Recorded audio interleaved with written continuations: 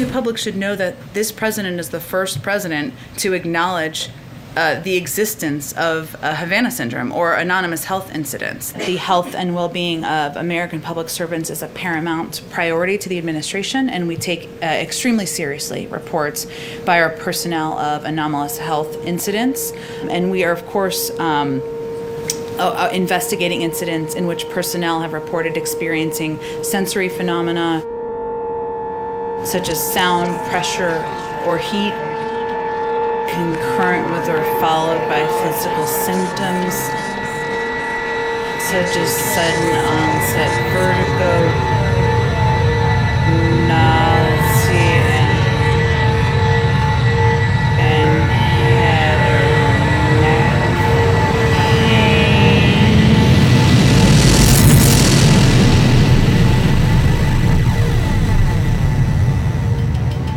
That's kind of conversation to your soul.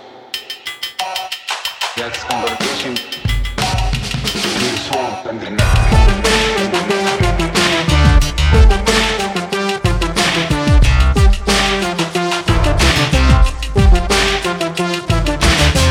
Hello, everyone, and welcome to a somber episode of American Prestige.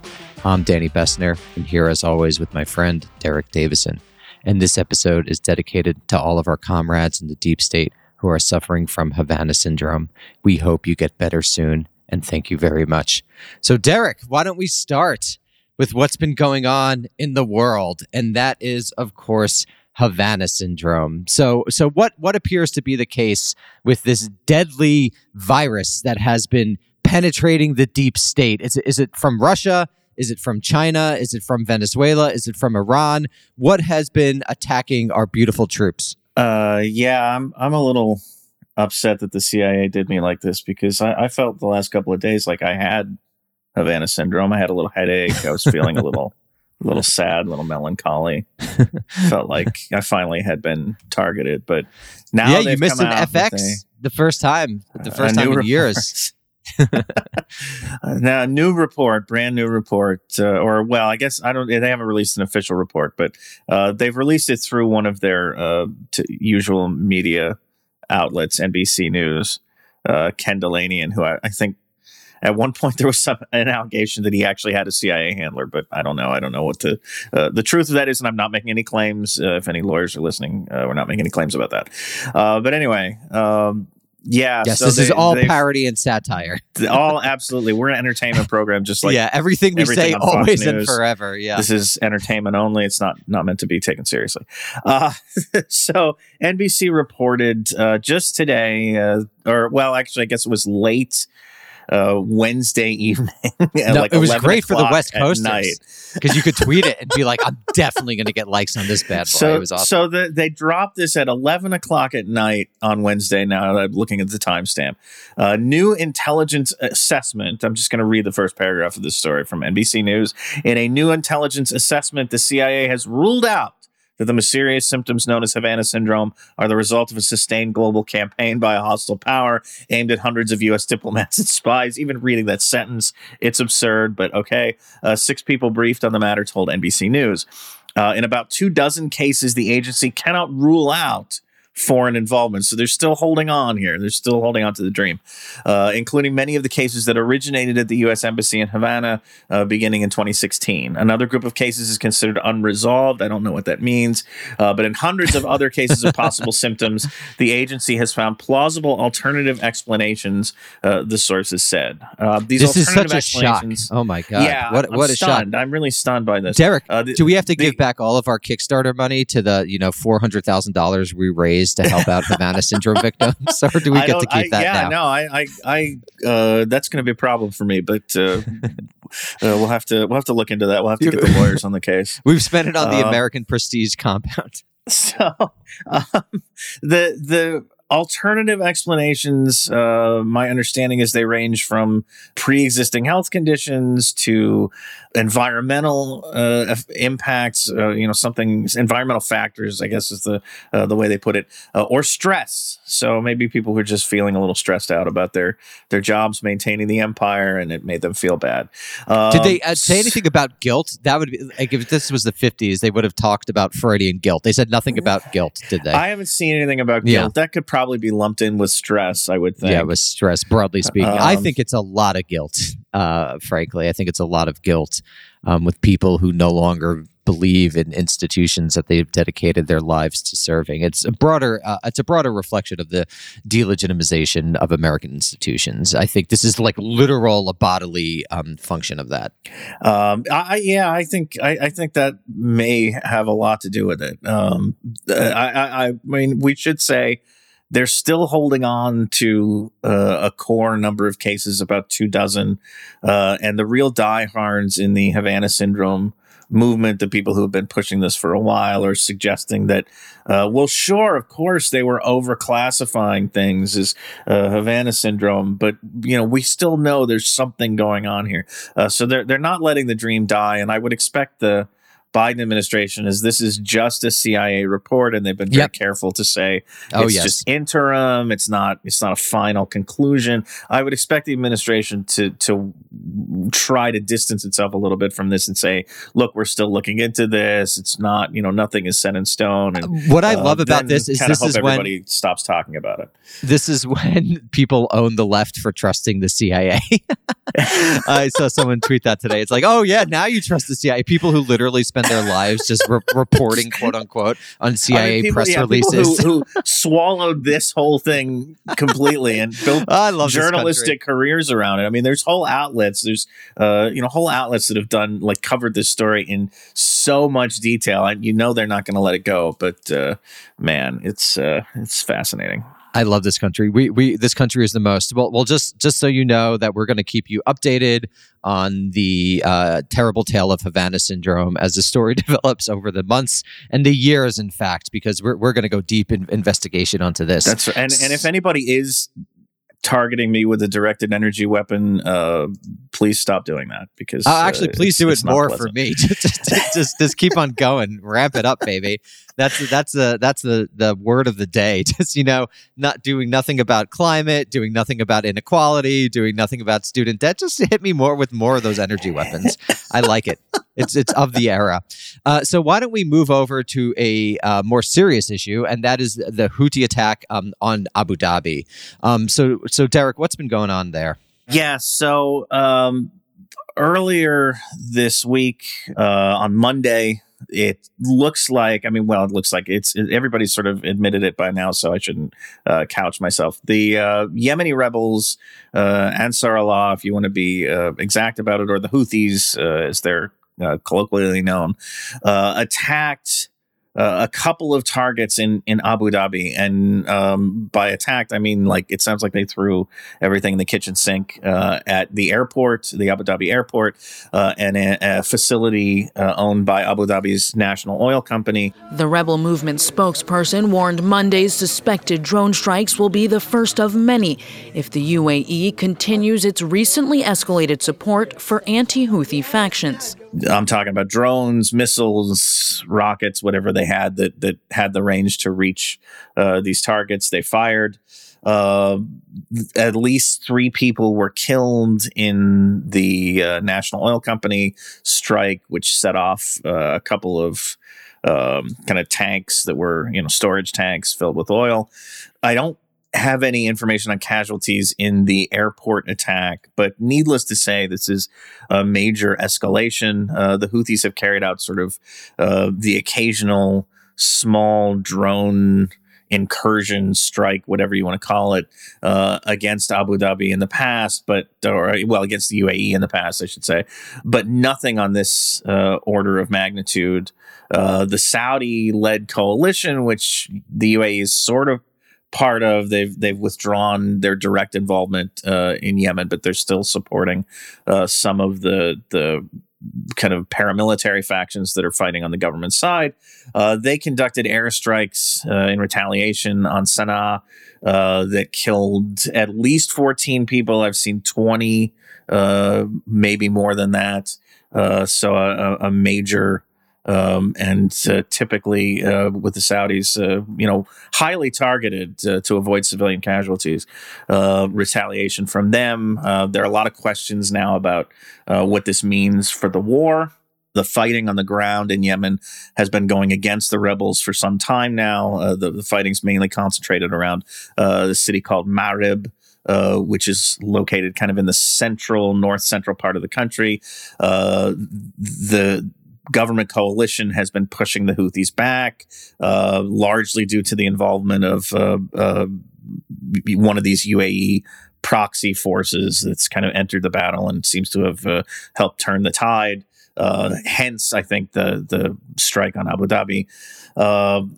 So that's at an interesting moment. The tide seems to be turning a little bit on the ground, but this strike now raises the possibility of bringing the UAE back into the war in a more direct way. It probably complicates efforts to negotiate peace. Not that was those efforts were going very well anyway. It also may wind up landing the Houthis, the rebels, back on the U.S. list of foreign terrorist organizations. The Biden administration is is on its way out the door. One of its last acts related to Yemen put the Houthis on the terrorist list. The Biden administration took them off in order to facilitate potential peace talks, because having them on the list really does make it difficult to interact with them legally. Joe Biden has now said he's considering putting them back on the terrorism list. The UAE is asking for that. So, we'll have to wait and see what the bigger impact here is. So is it unclear what this is going to mean for the war in general? And so this is just, are we in a waiting moment, or does this augur a particular move or how the United States might respond given these new developments? I mean, I think if the U.S. puts the Houthis back on the terrorism list, that's probably an end to even the meager kind of peace outreach efforts that the administration has been making. I don't think it's going to cause the Biden administration to rethink its overall approach to Yemen, which has anyway been sort of a continuation of support for the Saudis. I think it does mean that you're going to see the war continue. The war may have continued basically anyway, but yeah, sort of indefinitely. I felt like when the fighting around Ma'rib started to go in a different direction, that might have been a window where you could have gotten everybody to sort of sit down. I mean, for months now, it's been sort of the Houthis advancing, which meant that they didn't really have a lot of incentive to come to the table until they had kind of seen their offensive to its conclusion and gotten as much leverage as they could. The Saudis have been unwilling to lift their blockade on northern Yemen, which is one of the conditions that the rebels have had for peace talks. I don't see this encouraging the Saudis to kind of rethink that position. So yeah, I mean, I feel like what might have been a brief window to kind of say, hey, let's sit down and talk about this, is probably gone now, and so we're back to sort of just indefinitely grinding on. So one thing I want to ask before we move on, I think on this podcast, we've been talking a lot about what I've termed hegemonic stabilization, and people are kind of assessing Biden's first year, given that it's about a year since he's been, ascended to office, really went up that staircase. And so what do you think this means, if anything, in terms of the global U.S. geostrategic position? How does it relate to things like leaving Afghanistan but allowing this war to kind of continue forever? Is it just sort of the incoherence of foreign policy, or is there a broader lesson to be drawn? I mean, I think there's a definite incoherence for the United States in this region in particular. The U.S. is worried about great power competition with China. China is making huge inroads in the Persian Gulf region, specifically in the Middle East more generally, by having a no problems with anybody approach to their foreign policy. There was a story, I think, earlier this week about China trying to sort of help broker talks between Iran and the Saudis, which is a big kind of would be a huge deal in terms of stabilizing the Persian Gulf. And they're able to do this because they haven't taken sides in that conflict, and they have commercial relationships and sort of friendly relations with both countries. For the United States, that's a role that the U.S., if it's really interested in sort of great power competition and keeping China at bay and establishing or reinforcing its hegemony in these regions, that's the role the United States should be playing. But we've taken sides in these. We do this all over the world. I mean, we take sides in these local conflicts and wind up kind of undercutting our own influence in the process. And I think that's, Yemen has been a symptom of that. The U.S. kind of choosing to go all in to support the Saudi war effort prevents the United States from playing a more productive role. And I mean, we saw early in the Biden administration, they sort of tried to do this pivot from, they insisted that they weren't supporting Saudi offensive operations anymore, and then started complaining that the Houthis weren't participating in U.S.-led mediation efforts, which of course they weren't, because the United States is a belligerent in the conflict. Like, you can't pivot. You can't make that pivot. How dare on a you, dime. Derek? How dare you? Well, see, I mean, this is part of the arrogance, I think, of the U.S. Foreign policy community, that we just sort of say whatever we're doing at any given moment, people should just accept that, and other players should just accept that and treat us as though we're good faith actors. It's really zombie logic at this point. It's literally argument without argument. You're just saying something without backing it up whatsoever because you're so embedded in a particular ideology. Right. And it's a lack of, whatever term you want to use, I use strategic empathy, but it's a lack of being able to, or even interested in sort of treating other parties in these situations as three-dimensional, fully empowered actors. You just treat them as these sort of cutouts. And you have no consideration for what they might be thinking or how they might react or what they might, what their interests might be. And that's the way we've operated in Yemen with respect to the rebels and Iran. Sort of just, how dare they? Basically, like there's no sense of like, what do they want? What do they want out of this? How can we talk to them or adjust what we're doing to get some credibility with them to, if we're going to make this pivot to being a peace broker, and we don't care, basically. Well, as Americans, I don't think we should really think about anyone else. And speaking about American statements on things, Derek, what's been going on in Ukraine? Biden recently made a statement about Ukraine. There seems to have been some developments. So do you retract your prediction that there is not going to be a war, or do you stand by it with that American prestige guarantee? I've kind of taken the guarantee off. I still don't think there's going to be a war, but the longer these tensions go on, the more I sort of waver on my stance here. Well, there's been a couple of things since last week that have happened. One is on last Friday, the administration accused Russia of embedding agents in Ukraine with the intent of carrying out a false flag operation that would justify then a Russian invasion. They say Russia has pre-positioned a group of operatives to conduct false flag operations in the eastern region of Ukraine. Russian officials have called this, quote, total disinformation. They even issued some sanctions against people. I don't know that they went into specifics, but they issued some sanctions against people supposedly acting on Russia's behalf inside Ukraine. So that was sort of interesting. The Russians denied it. But again, it's kind of like coming at the end of a week of failed diplomatic efforts to try and calm the situation down, that actually probably did the opposite. It was another sort of bad sign, let's say. Earlier this week, however, we learned that diplomacy is not dead. It's only mostly dead, which, as we know from The Princess Bride, means it's slightly alive. Tony Blinken, the U.S. Secretary of State, will be meeting with Sergei Lavrov, Russia's foreign minister, on Friday. He's doing a little tour of Europe. He went to Ukraine on Wednesday. I think he's in Germany today, Thursday. So he'll be meeting with Lavrov on Friday.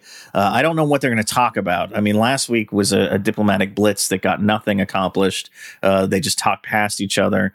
Lavrov says he's going to expect Blinken to have a written response to Russia's list of security concerns or demands about NATO expansion, et cetera.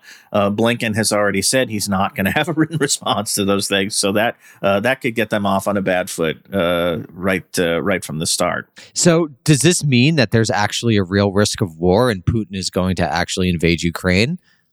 Well, so this takes us to our other development, which was, I gather, in his summing up my first year in office press conference on Tuesday evening. Biden was asked about Ukraine and about what the U.S. is planning to do in response, and he seems, again, I didn't watch the press conference. I hate those things, but he seems to have had, if I can gather from the written accounts of it, basically a mini debate in his own head as he was answering the question of what the United States is going to do. And so as he was kind of thinking out loud as part of this debate, he started talking about, well, if it's a full invasion, that would be a really heavy response. But if it's just a minor incursion is the term he used, right. Then we'd have to think about what to do in that case. And, we're not really clear. Russia will be held accountable if it invades, and it depends on what it does. It's one thing if it's a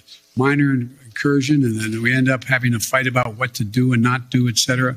But if they actually do what they're capable of doing with the force amassed on the border, it is going to be a disaster for Russia. Which speaks to a level of indecisiveness, not just within the administration, but within, I think, NATO and the European alliance. There's, for example, questions about whether Germany would be willing to cut the Nord Stream pipeline, and whether there really is a willingness to take some harsh steps in response.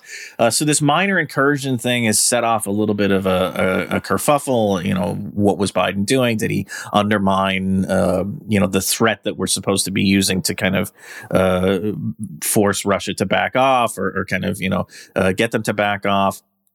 It's possible the White House kind of panicked in response and started trying to clarify what Biden meant, and he wasn't really, he didn't really mean that there's not going to be a heavy response. He was just talking about if they do something like a cyber war, which a cyber attack, which is sort of a lame non-denial denial. I think he just kind of made a gaffe, which happens sometimes. Not with Joe Biden. A 78-year-old president, and especially Joe Biden, who's made a lot of gaffes in his career. So I don't know. I mean, I don't know how much this undermines anything, but certainly I think he was probably revealing a little more than the administration would have wanted him to reveal about the level of indecisiveness about what you're going to be prepared to do. He's not wrong. I mean, I will say he's not wrong. If there's only a minor Russian action, whatever that may be, you don't want to throw every sanction in the book at them in response to that, because then you don't have anywhere to go if they decide to escalate further. I mean, the response to that is then, well, if you're gonna do this to me over just a minor thing, then why don't I just invade? Because there's nothing else you can do to sort of punish me. So he's not wrong. I just think maybe saying it out loud was not what the administration was hoping to do. I will say there is a piece in the Wall Street Journal today, Thursday, from the secretary of the Ukrainian Security Council, whose name is Alexei Danilov. It's an interview with him. It's not a piece by him, but he kind of agrees with me, I think, which is to say that he thinks the Russians are more interested in destabilizing Ukraine than in invading it. They don't want to incur the costs of an invasion, and they really don't have to, as long as they sort of threaten to invade or threaten to do this or that. They can keep Ukraine off balance, the Ukrainian government off balance, and they can make in perpetuity, really. They can keep Ukraine from being a good candidate for NATO membership by keeping it unstable. And I think in the long run, that's the smarter play. Now, that doesn't mean that that's what they will do, but it is the thing that gives me pause as to whether or not I think there's going to be an invasion. So I want to ask a larger question, because I think in the last few weeks, people have been discussing Ukraine and Taiwan in sort of tandem, in the sense of what would the U.S. do if there was another great power making a serious bid for something that the U.S. didn't want it to do? Does this suggest anything sort of larger, or are the two, or are, in your opinion, the two situations so different and the relative power positions of China and Russia so different that one can't draw lessons? Or does this suggest that regardless of what the U.S. discourse or rhetoric might be in terms of fighting an actual war or ramping up tensions, the U.S. under Biden is less willing to do that than people in the foreign policy establishment might suppose or want? I mean, look, I don't think it's unique to the Biden administration. We can talk about the relative power overall of Russia and China. China is certainly the ascendant kind of global heavyweight. Russia is not. But militarily, they are still, they're still powerful enough that I don't think the United States wants to get in a war with them. And I think that's true of any administration, not just this one. I mean, I feel like in both cases, this is sort of you're calling a bluff that the United States has been making for a long time, that we decades, can defend anywhere, any place, that we just sort of go around the world kind of picking up these de facto security commitments that we really... Full spectrum dominance is the term. If push comes to shove, we're not gonna fulfill. We're not gonna protect these places because we're not prepared to incur that level of cost. But we want to project the image of the globally dominant superpower. So we kind of try to bluff our way through these things, and you have a couple of countries that are going to call that bluff. Yeah, that's what I think is going to be the story of the next 15 years. I still think the United States will be the prime power, but I really do think that they're going to have to give up some of these regional commitments that were always, I would say, chimerical in the first place, that were really going to require a lot of U.S. commitment to defend, that was never really going to be, and that the country was never really going to defend. Do you think that's wrong, or what's your take? No, I do. I think that's correct. I think the wild card here always to me is what happens if there's another pandemic that's more serious than this one. What happens if there's some global crisis? What happens if climate change, the effects of climate change start to really snowball?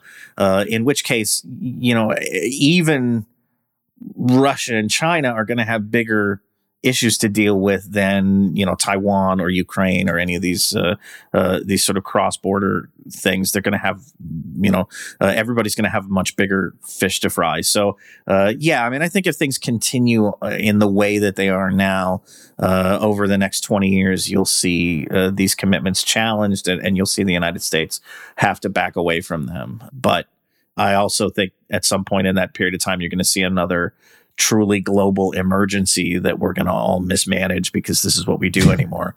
And that kind of, throws these sorts of predictions into some uncertainty.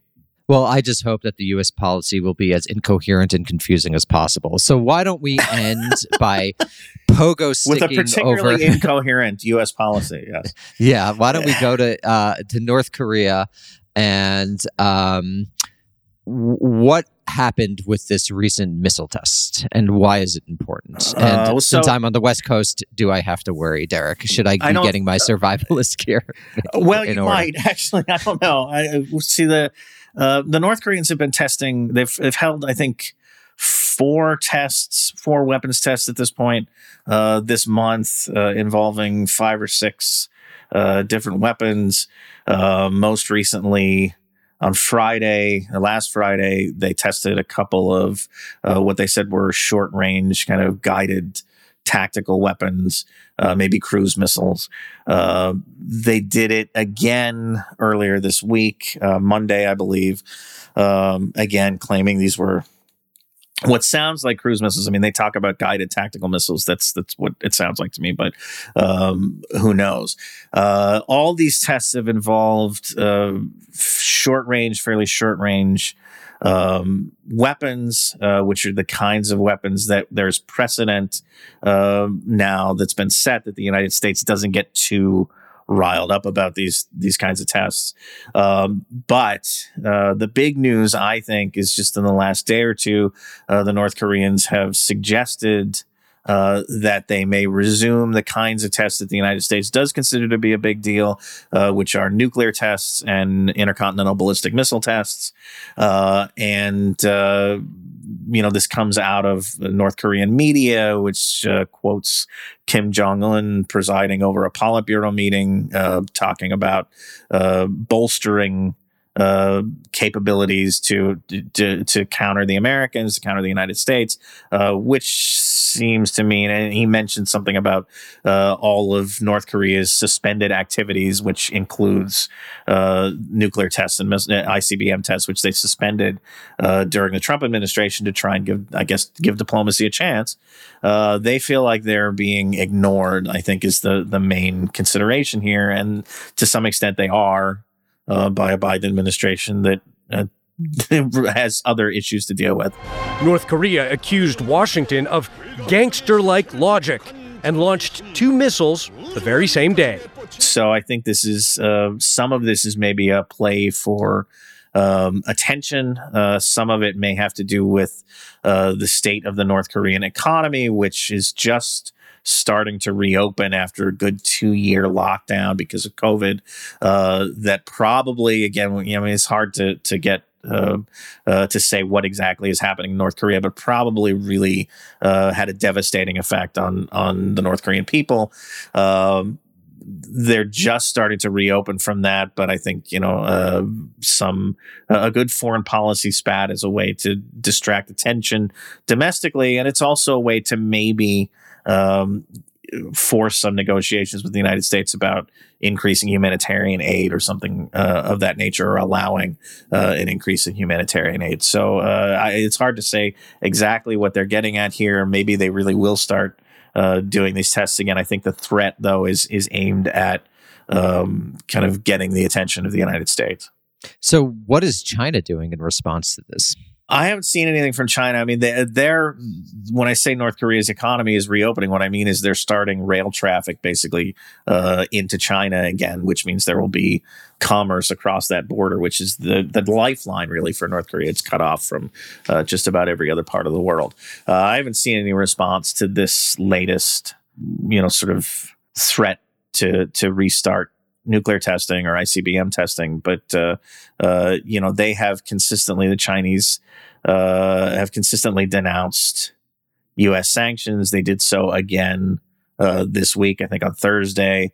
They tend not to criticize North Korea, although when the North Koreans are being especially provocative, they might hear it from China.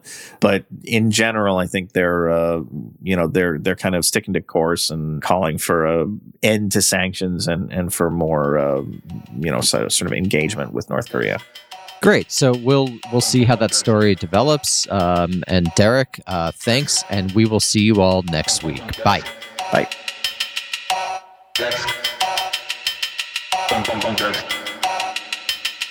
Hello, American Prestige listeners. It's Derek here with Danny, as always. We've been, I like the fact that over the last few weeks, it seems like we've been tying up some loose ends on this show. And we had Sina Tusi on to finish his series on a 2-parter, I guess, on the Iran nuclear deal. We've finished, although you guys haven't heard it yet, we've finished our Vietnam series. We've been kind of closing off some things that we opened up a few months ago. And along those lines, we're very excited and pleased to have returning to the program Ada Ferrer, the Julius Silver Professor of History and Latin American and Caribbean Studies at New York University, NYU. Her book, Cuba and American History, is available for purchase now. Please go do that wherever you buy your books. It's an excellent book. It's an excellent history. She has already already been on the show. She's a returning guest, but we're here to pick up where we left off with the history of Cuba. Ada, thank you so much for coming on the program again. Oh, thanks for having me again. You were willing to brave it a second time. That's always a good sign, I think. So why don't we, for people who either listened to your previous appearance, which was a while ago, admittedly, and have kind of, let it drift from their memory, or for people who did not catch the last one, although you definitely should go back and listen to that. Why don't we start with where we left off last time, and sort of you can take us through, as the Spanish-American War is coming to an end, the Cuban people who have just fought a war of independence suddenly find themselves basically having replaced the Spanish boot with the American boot. Talk about what that was like for the Cuban people, and to start us off on what we're going to be talking about today, sort of what were the discussions and the sort of processes that happened in the United States leading up to the Platt Amendment and sort of the establishment of a basically colonial system over Cuba. Right. Well, like some of your listeners who listened to your show maybe a couple of months ago and don't quite remember where we left off, I'm kind of in the same boat, though of course I know that history pretty well. So, as you said, the Americans intervened at the end of a 30-year process and a 30-year struggle for Cuban independence. And that intervention in the Spanish-American War ended with the occupation, a 4-year military occupation by the United States. So when the Spanish flag came down, the American flag went up right away. There was a U.S. military governor, John Brooke, and then Leonard Wood, and they determined things like who would vote and what local budgets were like and who would hold local office initially. They tried to limit the right of Cuban people to vote by putting in place things like literacy and property requirements for voting. Cubans challenged them on that, and so they didn't get away with that. But the thing that the Cubans couldn't challenge them on was the Platt Amendment. So basically what the Americans did is they kept changing the goalpost. They intervened in the war and said they would leave when Cuba was pacified. Then Cuba was pacified. And then they said, well, we'll leave when Cubans prove themselves capable of self-government. It's a nebulous ask. And, it was an enormous act of arrogance to assume that Americans would be the ones to judge that, right? But then when Cubans had peaceful elections and wrote a constitution and proved themselves capable of ruling themselves, the Americans changed the goalpost again and basically said the thing that will prove that Cubans can ultimately govern themselves is Cuban approval of the Platt Amendment. And the Platt Amendment, written by Senator Orville Platt, gave the U.S. the right of intervention in Cuba whenever they determined that property or well-being was threatened. The U.S. could intervene militarily without an invitation from the Cuban government. It limited the Cubans' ability to enter into treaties with third governments. It limited the ability of Cubans to incur debt, Cuban government to incur debt. It set aside land for the Guantanamo Naval Base. So it was, as one Afro-Cuban senator said at the time, with this, we only have a fiction of a republic. And so the Cubans tried resisting the Platt Amendment. They voted against it in the Constitutional Convention twice, but ultimately they realized if we don't accept the Platt Amendment, the Americans will never leave. So they accepted it. And with that, the Americans left on May 20th, 1902. But the U.S. continued to have enormous power, political and military, because of the Platt Amendment. So, one question that I'm interested in is the character of U.S. empire, because this is, of course, the great age of the liberal empires, the British and the French, and then later the United States. So, could you maybe contextualize the post-Platt Amendment place that Cuba plays in the larger firmament of U.S. empire? If I recall correctly from reading my comps, that 1902 was also the year the so-called Filipino insurrection ends, and the United States has a more formal presence in the Philippines than it does in Cuba. Same with Puerto Rico. Right. So how does Cuba play into this? Because in some sense it's typical, and in some sense it's very unique. And I'd love to hear the larger contextualization of that, especially because your book is your book's subtitle. Yeah.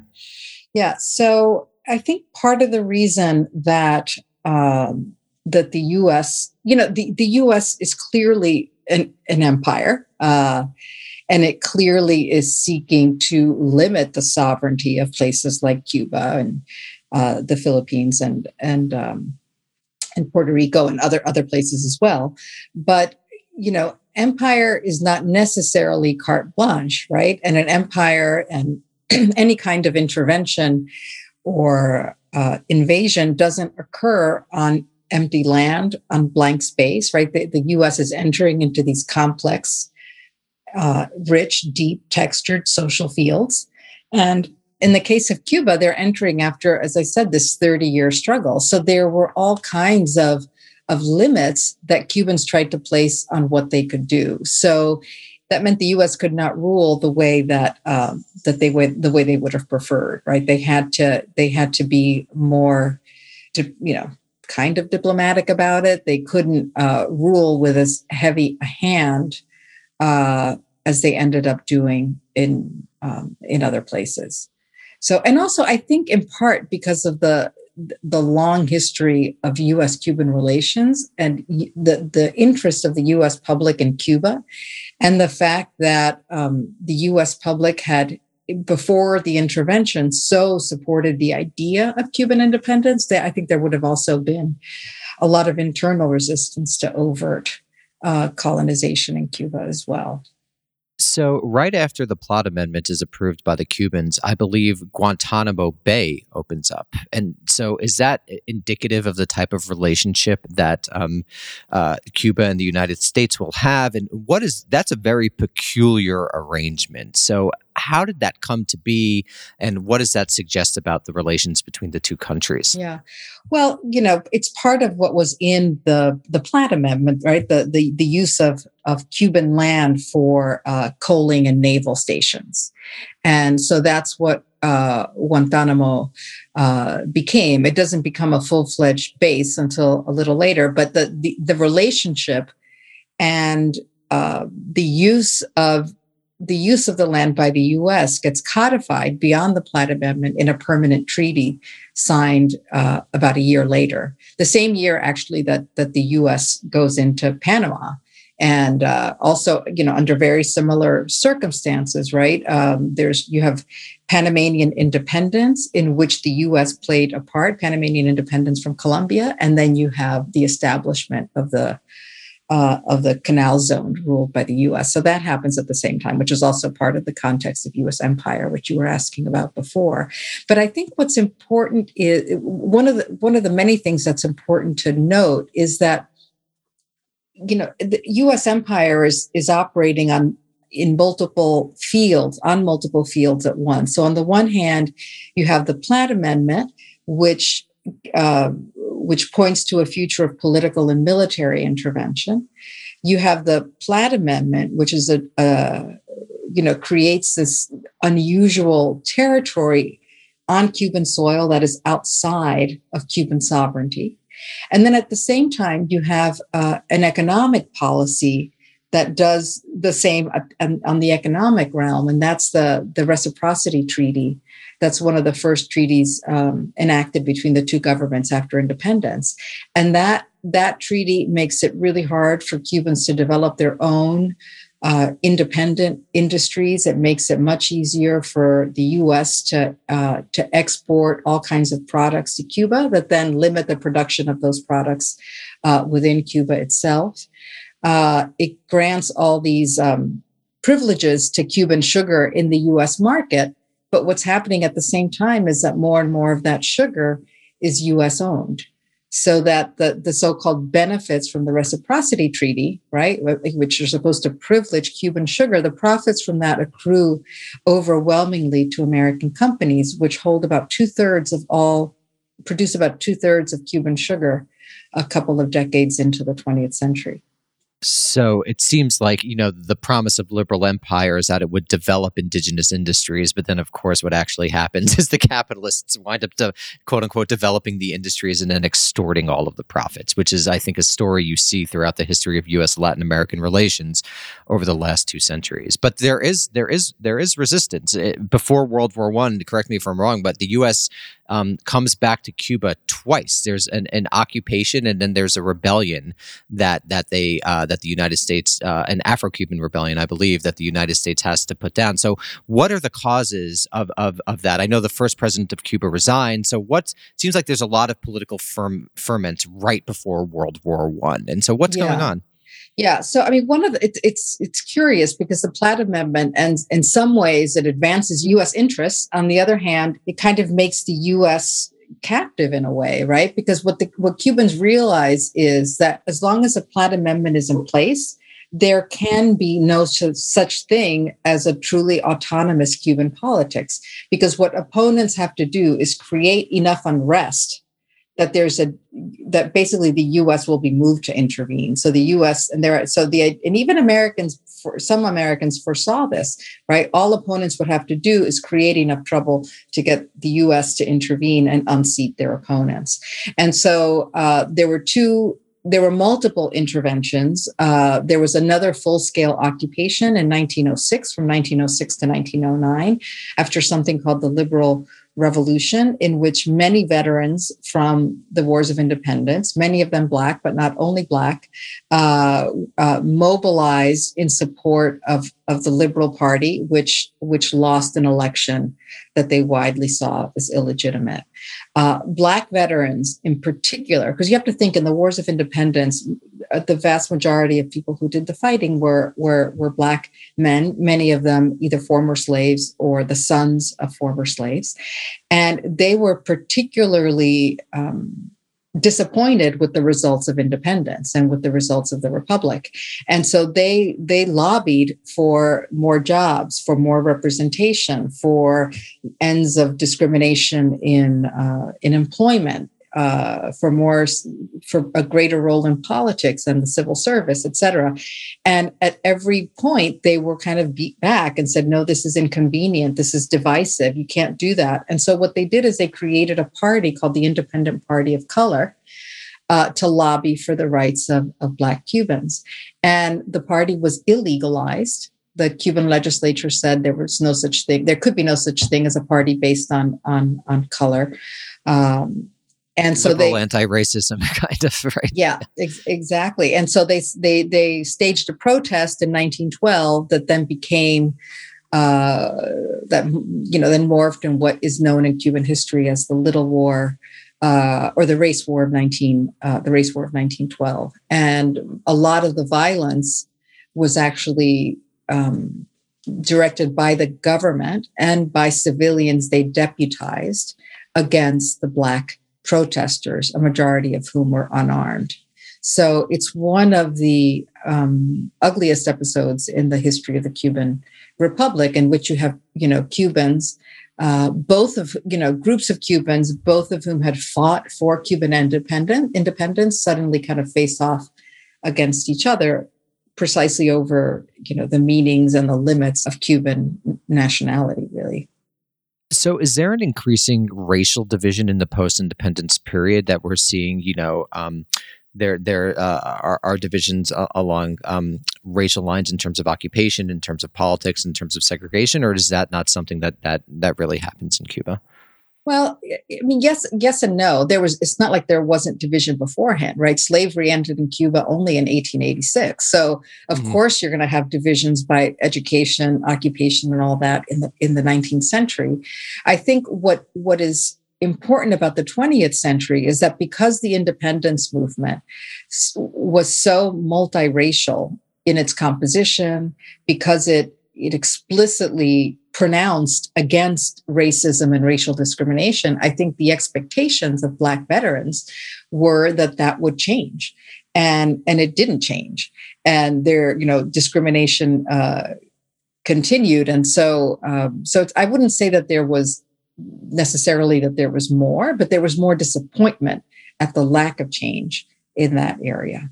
So how does Cuba respond to World War I and especially American entry? My understanding is Cuba entered as well in the same year, 1917. So is that a big moment? Because obviously I was trained as a North Atlantic historian. World War I is a big moment, but is it in terms of Cuban history, or is it just not as big a deal? I mean, the entry in the war itself was largely symbolic. So, but it was hugely important in other ways that have less to do with World War I per se, or that have less to do with military history. So there's two ways in which it's important. The war ends up being a huge impetus to two major industries in Cuba. One is sugar, right? Because what had been these sugar beet fields of Europe were destroyed. They became battlefields. So the price of sugar escalated enormously. It just soared and so Cuban sugar became one of the most valuable things in the world. I mean, so the prices increased like hundreds of percent. And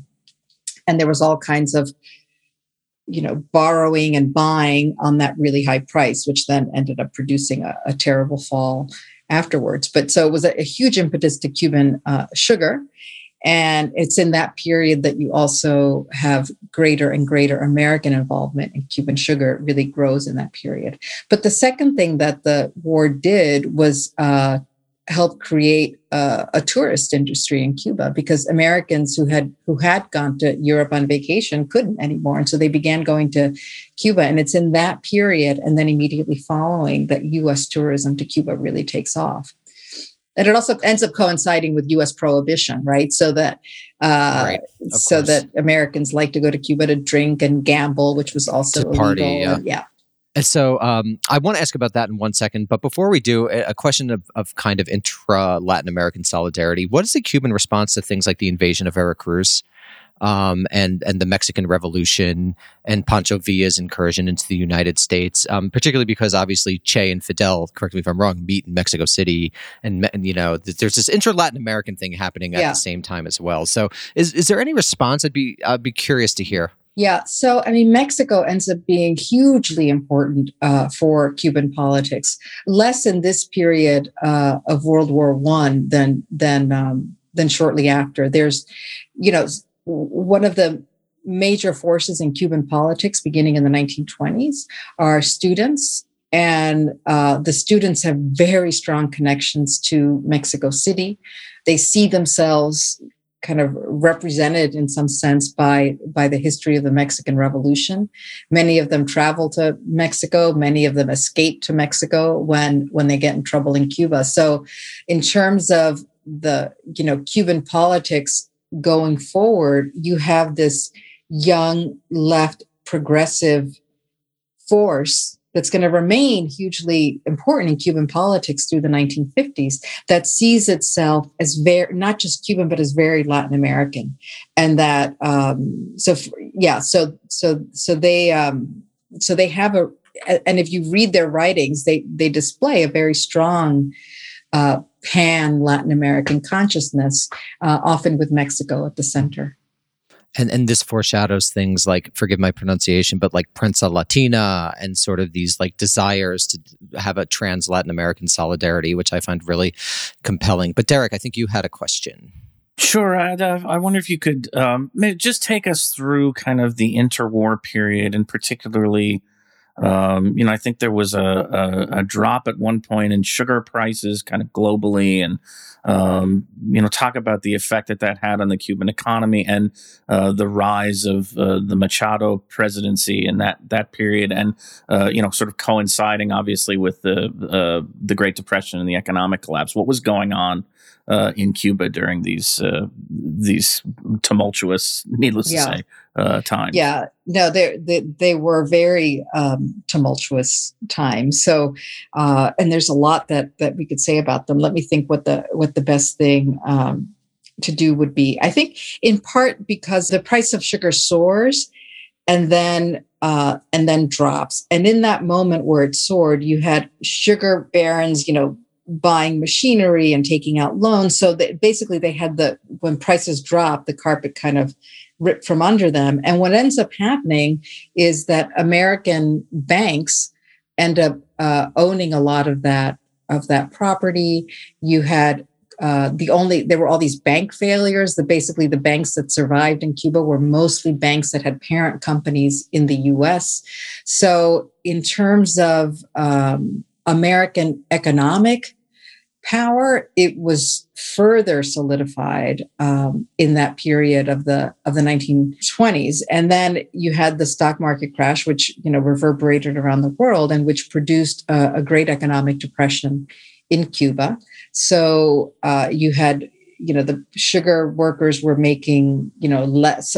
People said that they were making wages comparable to the days of slavery. You had a Cuban government that didn't have money to pay teachers.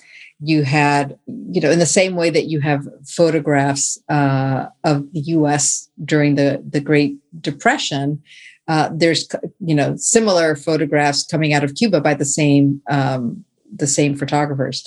So it's a period of economic hardship. Of there's hunger. You have people begging on the streets. You have all the things that we associate with depression in the U.S. On top of that, that's accompanied by a political crisis. So you have increasing numbers of labor strikes. You have sugar workers on strike in the East. Many of them are the Communist Party is very active in this period, especially in Eastern Cuba, where a lot of the American sugar plantations are, and you have them forming Soviets or workers' councils to rule, in the sugar mills. So you have that. You have students, as I said before, who are becoming a major force in this period, who are also closing down the university, staging their own protests. People talk about this period of the late 20s and early 30s as the kind of the rise of mass politics in Cuba, as elsewhere in Latin America. So it was a tumultuous period, as you said. The President Machado, who came in as a popular elected official, then changed the constitution to remain in power, and a lot of the opposition was broad. It was workers and students and so on. But the complaints were also broad. It was about the economic situation, about wages, about political freedoms, about elections. So you just had massive mobilization that in the end, Machado was unable to survive. And the things that put the nail in the coffin for Machado, or the immediate triggers to his ouster, were the fact that the U.S. withdrew support, right? And also that the army withdrew support. And so in that context, it was a combination of all those things that produced his ouster in 1933. And I should say that I narrate this much more clearly and beautifully in the book. Oh, everyone definitely buy the book. So I have a couple of questions. So one, could you maybe describe the Cuban left's relationship to the Soviet Union in this very early period?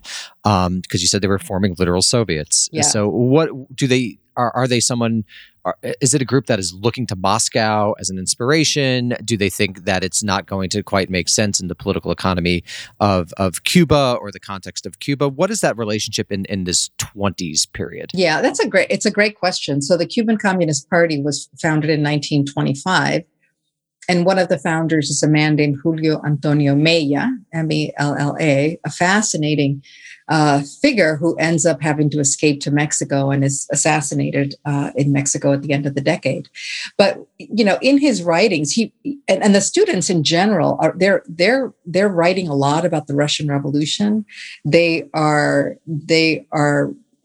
very well aware of what's going on in the not just in the Soviet Union, but globally. But Maya and others are also often right about how what was developed in the Soviet Union cannot just be lifted wholesale and imported to Cuba. And so so I would say that they are looking to the Soviet Union, and there are members of the Cuban Communist Party who spend time in the Soviet Union. But what I would say is that there's also a current within Cuban communism that is also very nationalist. And so they are, they're reading Marx, they're reading Lenin, they're reading about the Russian Revolution, but they're also reading Martí. They're thinking about the U.S. They're thinking about politics. So what they see is the two struggles kind of inseparable: this economic struggle for economic justice and the struggle against U.S. imperialism. Right. So they see those as intimately connected. So from the extreme left to the extreme right, a lot of people listening might have an image of Cuba, particularly in the 1920s, related to prohibition and the mafia. Is there any truth to that, or what is the truth behind that relationship? So my layman's understanding is that they owned hotels and they used Cuba as a base in order to smuggle liquor. Is that correct? And what is the developing relationship between, or what one might say, sort of transnational organized crime and the Machado dictatorship, if there is one? Yeah. So, I mean, yes. So prohibition was hugely important for Cuban history, not just in terms of the way it propelled the tourist industry, but also in the beginnings of the relationship with the mob. So the U.S. mob did use Cuba as a transshipment point for liquor. After the end of prohibition, it does other things, use it as a transshipment point for narcotics. It builds hotels and casinos. The bulk of the relationship happens after the 1920s. It's not really. So they're present in Cuba and they're interested in Cuba, but it doesn't really take off until the second half of the 1940s. And we'll talk about that because everyone listening to this podcast wants to know about JFK at some point. So correct me if I'm wrong, but one of the reasons that Machado falls, I would imagine, is that FDR comes to office, first of all, and then he institutes the good neighbor policy. Right. So in what ways does a good neighbor policy relate to the rise of Fulgencio Batista? And what is the relationship between FDR and Batista in this early period? And Batista, of course, the dictator who rules until the revolution in 1959. So it's a very important figure in Cuban history. And what role does the United States play in his rise? Yeah, it plays a huge role. So, Machado is ousted in August of 1933. So, FDR has been in office for not that long, right? Really a question of months. And basically, Machado essentially calls the U.S.'s bluff and says, I'm not leaving. The U.S. is trying to pressure him into leaving, into stepping down. And he's saying, I'm not stepping down. And he says, making me step down is U.S. interference. Go ahead, invade. I'm not stepping down. So he knew that the Americans didn't want to invade at that point, that's the last thing FDR wanted.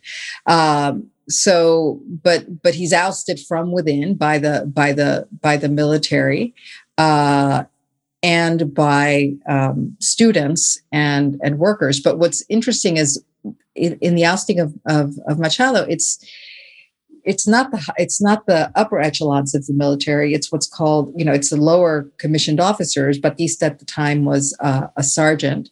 And so it's sergeant. Oh, wow. He was that low. He was usually colonels. Right. No, he was. That's why it's called the Sergeants' Revolt. It was basically the sergeants and corporals were complaining that, they didn't have enough opportunity. They weren't getting their increases, et cetera. So they complained to their superiors. And this is in September of 1933, and the superiors don't listen. And basically Batista takes over the main army barracks in that sergeant's revolt. And then the students hear about it. the students show up at the camp, at the barracks, and say, wait a minute, don't you realize that if you control the army, you control the government, and we could make a revolution? So there's this unlikely alliance between the lower army, represented by Batista, who then becomes head of the army, and by the students.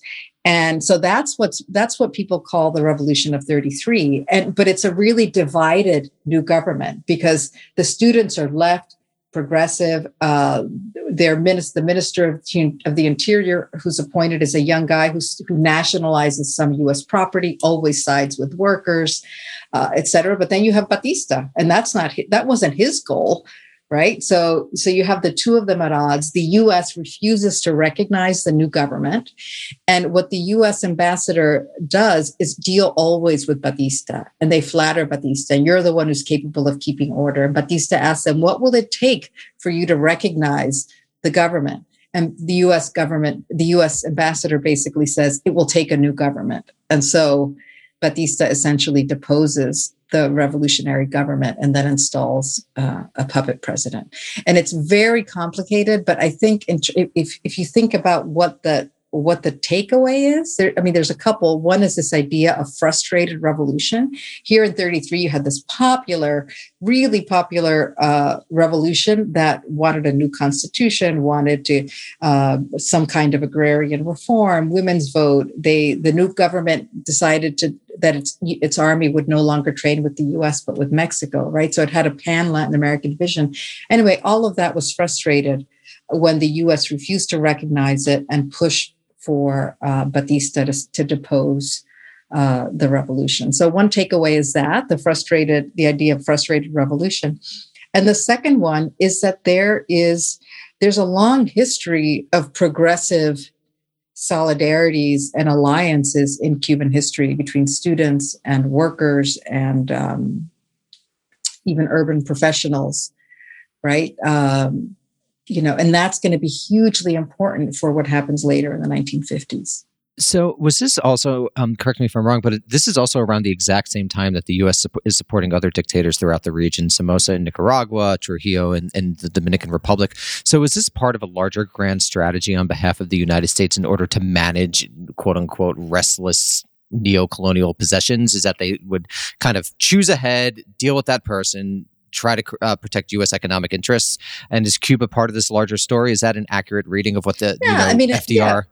Yeah. In some way, sure. And when American officials are describing what's going on in the 1933 revolution, they keep saying this is a threat to American interests. It's a threat to American property. They call the new government frankly communistic, so on. So yes, I think it's part of that same moment. And of course, in the Cold War, it's gonna, it'll morph yet again. On steroids. Yeah.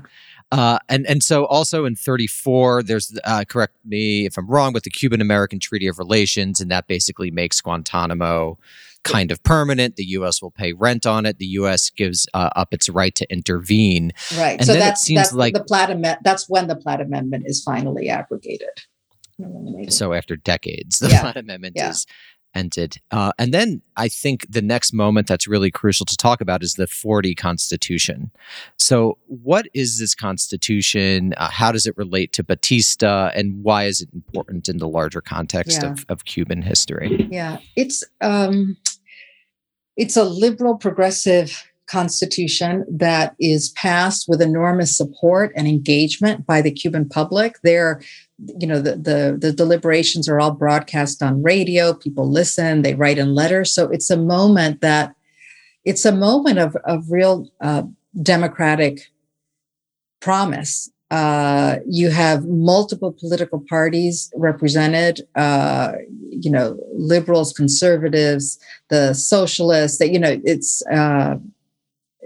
you have Black delegates, you have shoemakers, and there's a range of professions and occupations represented among the people who are delegates. So it's important for that reason. And also, what's interesting, and it's not just the Cuban government. This is another moment in which you can see parallels across Latin America with other liberal or progressive, socially progressive charters in Mexico and Colombia and Bolivia. But there's two things. One is that there's an emphasis on individual rights. So, but there's also an emphasis on what you might call social rights and social welfare. So things are written into the Constitution, like the 8-hour workday. A lot of what we think of as like New Deal policies in the U.S. become written into the Cuban Constitution, right? So they become part of the fundamental law of the land, right? And things like, so there were limits, among the other things that were passed were things like limits on the size of land holdings, limits on foreign ownership of land, workers' rights, women's rights. Anyway, you get the idea. And so it's important for what it represents in that moment and for the promise it seems to represent. And Cuban leadership also, among all parties, in some ways they thought that this was the first true Cuban constitution because the first one was written while the U.S. was present as an occupying power. And the first one included in the appendix the Platt Amendment. So they saw this as the first true Cuban constitution. For all the promise that it seems to herald, it's never really put into practice. The laws that would have been required to make it real and effective on the ground are never passed. And then in 1950, you have widespread corruption in the governments that are elected in its aftermath. And in 1952, you have a coup by Fulgencio Batista, who was then running for president, was third and sure to lose, and he stages a military coup and takes power. And obviously then the 1940 Constitution is no longer in effect at all. And so in the revolution to topple Batista, whether it's Fidel Castro leading it or anyone else, the idea of restoring the 1940 Constitution becomes the first and most important rallying cry. So for that reason, the 40 Constitution is also important.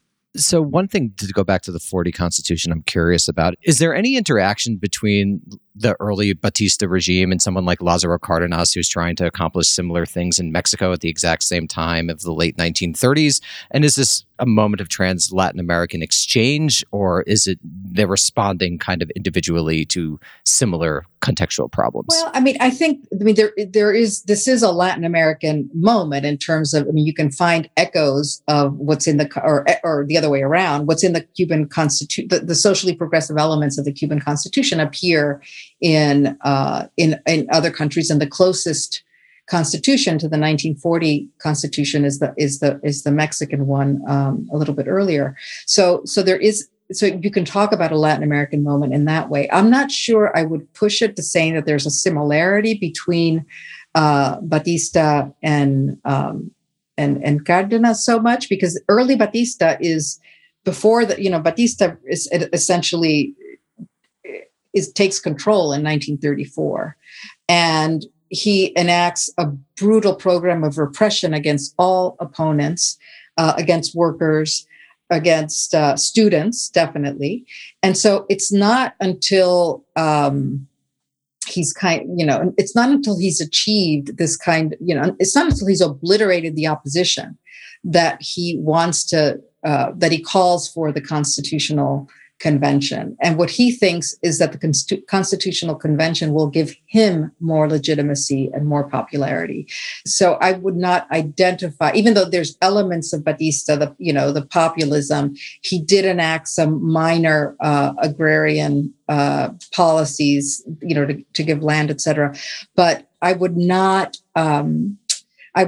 identify him with the most progressive elements of the Constitution, if that makes sense. Oh, absolutely. Absolutely.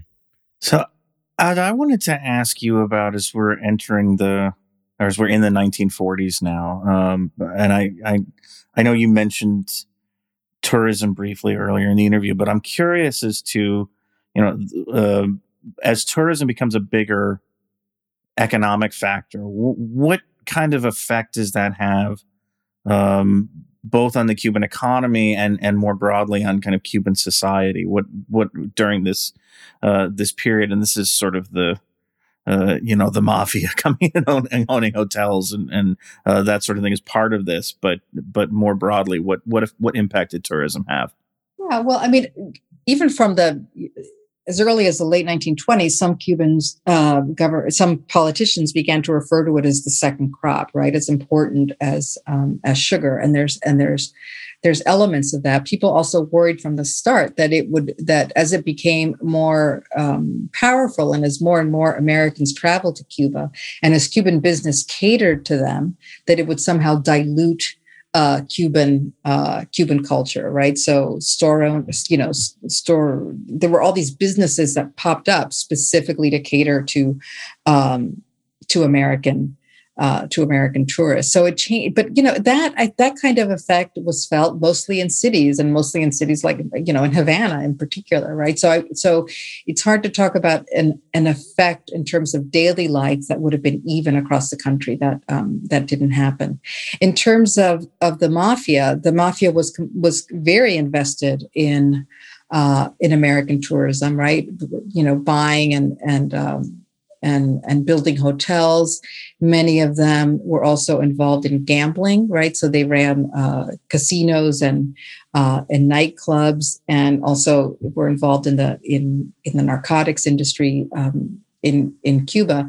But again, that's so. I think in certain neighborhoods in Havana that would have been felt. People would have seen it on in daily life, would have encountered it. It's not something that most Cubans had to deal with day to day across the island, but hugely important in terms of the economy and in terms of the way Cuban politics operated, because for the mafia to operate in Cuba, they had to break Cuban laws, and often the Cuban governments were aware of that, and they turned a blind eye. So there was a kind of style of Cuban politics that arose as the mafia gained more power. They were kind of codependent, right? So. Could we then talk about the mafia? And you said they become more important in the late 1940s. In what ways and why did they become more important at this post-World War II moment? Well, they had wanted to become important before, but couldn't. There were too many limits on that, right? So the 1933 revolution was really tumultuous. Then there was World War I. So it's really in the post-war period that the opportunity is there for them fully to do that. And then you had Cuban politicians who became involved in those same industries. So the mafia worked closely with Cuban senators, with Cuban judges, with Cuban presidents who gave them visas and who gave them the concessions to run the casinos and so on. So I think because of these external factors, whether it was the revolution of 33, the World War II, there just wasn't the opportunity for that before. So I think that's part of the answer.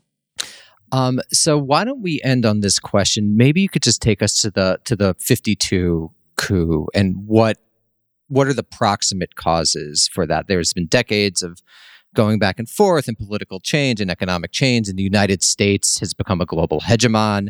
So how does that affect what is going on in the 50s and the precursor to what everyone listening wants to know about, which is the 59 revolution? But we'll end with the 52 revolution. No. Leave them wanting more. Okay, all right. Okay. Well, I should say that, the section of the book on 59 and beyond is probably about a third of the book.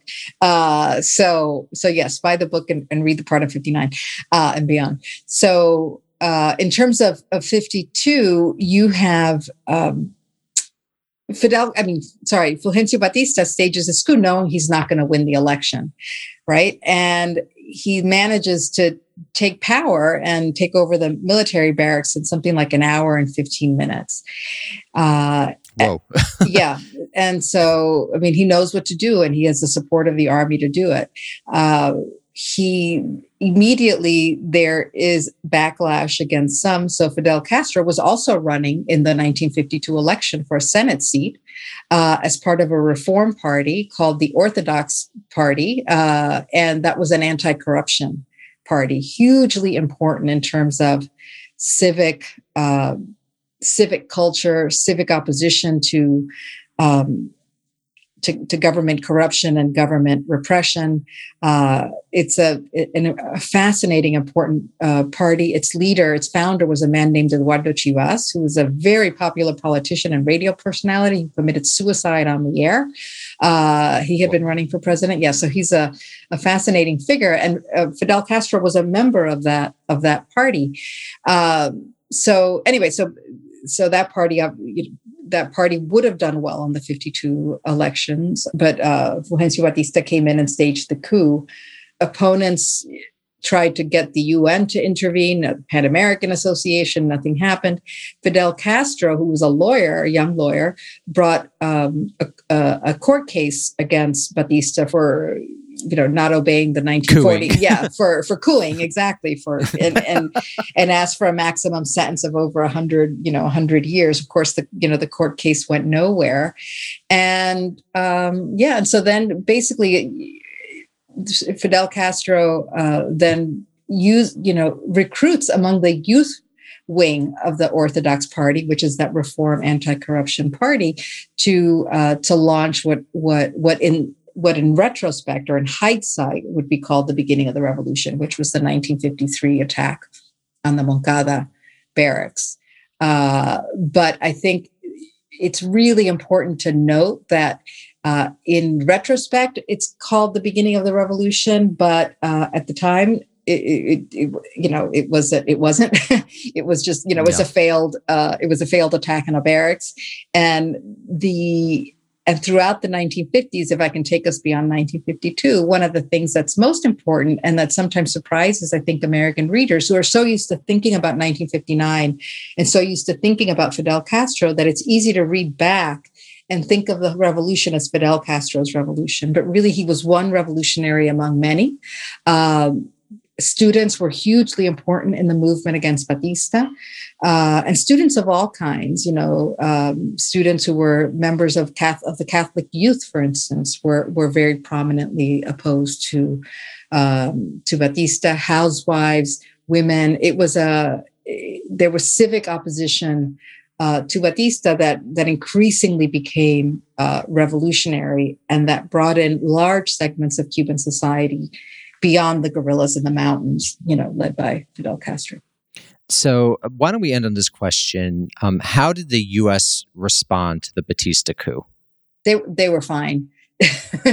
They were cool with it. Yeah, what a shock. Yeah, they. I don't remember now, but if you think about the 1933 revolution, how the U.S. government never recognized the Cuban.